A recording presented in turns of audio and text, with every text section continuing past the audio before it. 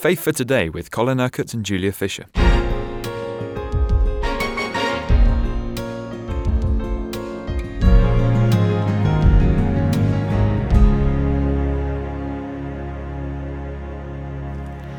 Today we conclude our series of you reading extracts from your books, Colin, My Dear Son, this week. And of course it's been 4 weeks really concentrating on the subject of how to listen to God. And really these pieces that you've written are really guidelines on how to live our lives as well, aren't they? Well, whatever the Holy Spirit says to us, it's always very, very practical. You look at the ministry of Jesus and you see that he had this wonderful relationship with the Father, a wonderful man of prayer. But, of course, he was very practical in the outworking of his love and the way he served others and the way he gave to them and ministered into their lives.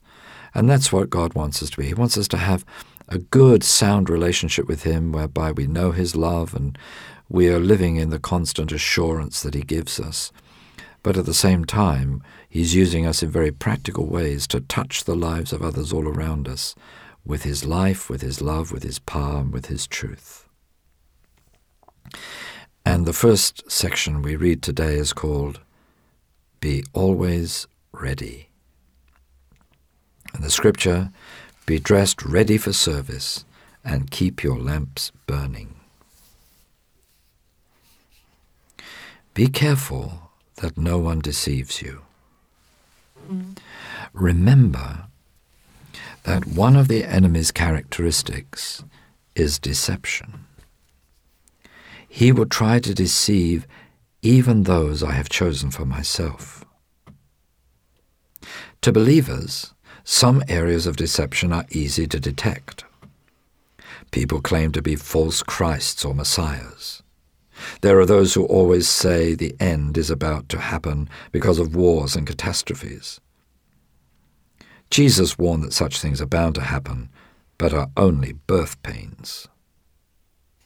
There will be times of fear, opposition, and persecution, as there have been throughout the history of the Church. These test the spiritual temperature of people's hearts.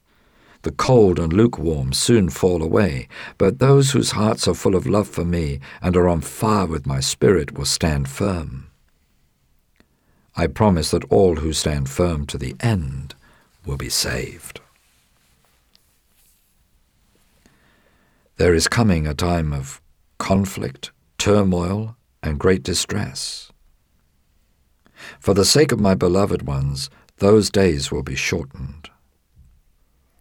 Don't listen to those who claim to have a special revelation about when Jesus will come again. Only I determine that, just as I determined when he came for the first time. He will come as suddenly as he left his disciples. There will be many physical phenomena within creation which will accompany his return, not precede it. When he comes again, his glory will be revealed. Don't speculate endlessly about the timing and the means of these events. Live as one who is prepared, so that whenever he returns, you will be ready. Don't be like the foolish servants who were not obeying the master when he returned. Those who are found ready when he returns will be put in charge of all his possessions. At that time, all the nations will be gathered before him, and he will separate the people as the shepherd separates the sheep from the goats. Rejoice, my beloved, that you are numbered among those who hear his voice and follow him. Don't live in speculation. Be ready and on the watch. Jesus will come back for you.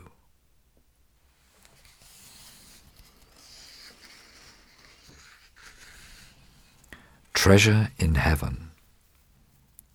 For where your treasure is, there your heart will be also. Where does your treasure lie, child? In the bank? In your possessions? Do you find your security in what you have, or in me?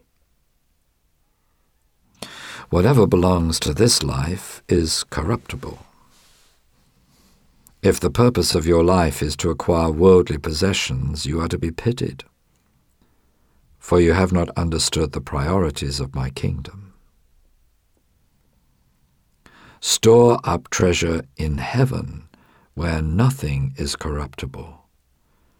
There the enemy cannot steal from you.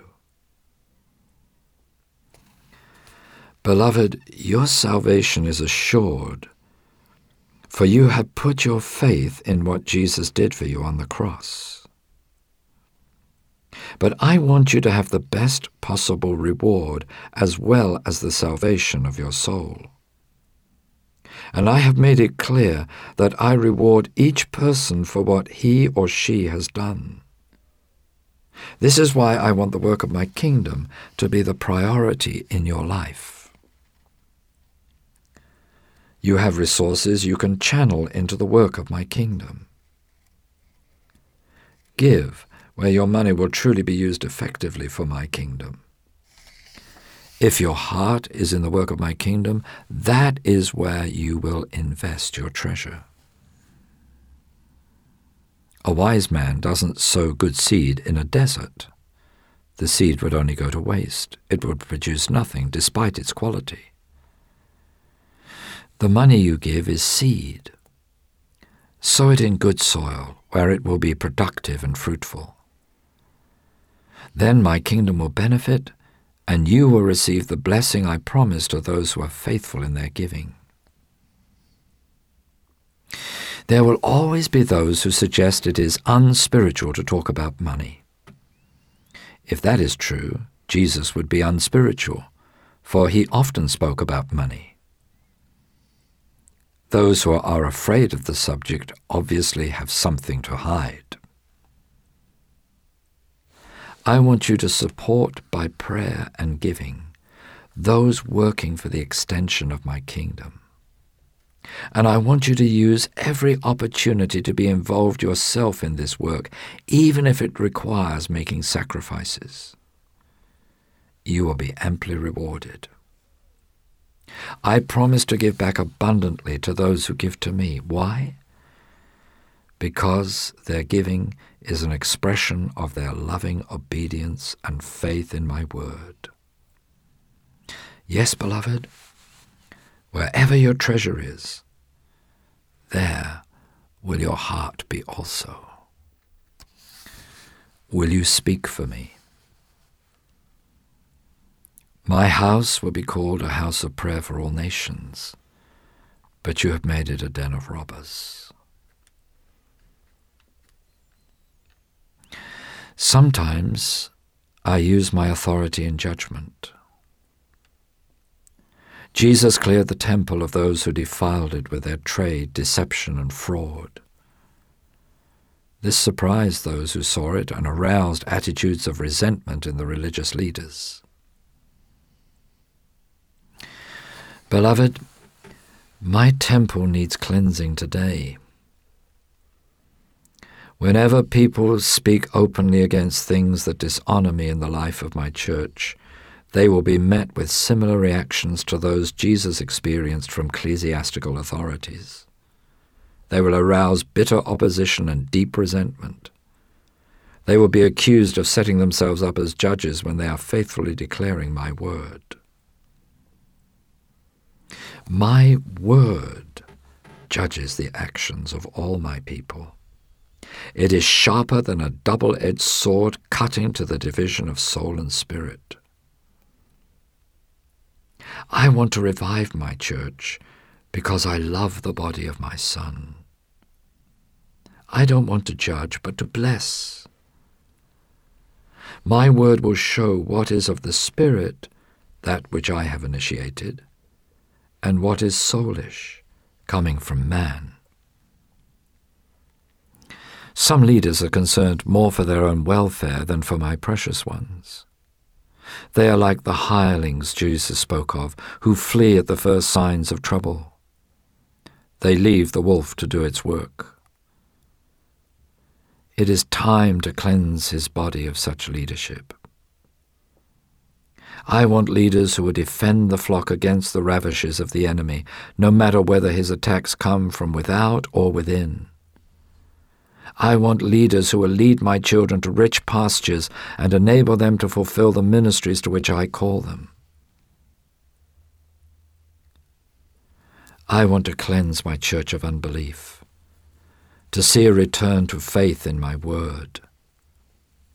I want to cleanse it of worldly practices, money-raising and immorality. And yet, I love my church despite its spots and wrinkles, because my church is people, and I love people. Because his body consists of individuals, the cleansing has to be done in each member. The whole cannot be cleansed unless each individual is cleansed. I don't want professionals. I want disciples. I don't want religious people, but followers of the way. I don't want tea parties. I want evangelism. I don't want money raising. I want faithful giving. Who will speak for me? Who will speak out against things that defile the temple? Will you, beloved? You've been listening to Faith for Today, presented by Julia Fisher. This program is sponsored by Kingdom Faith. For further information, visit our website, kingdomfaith.com.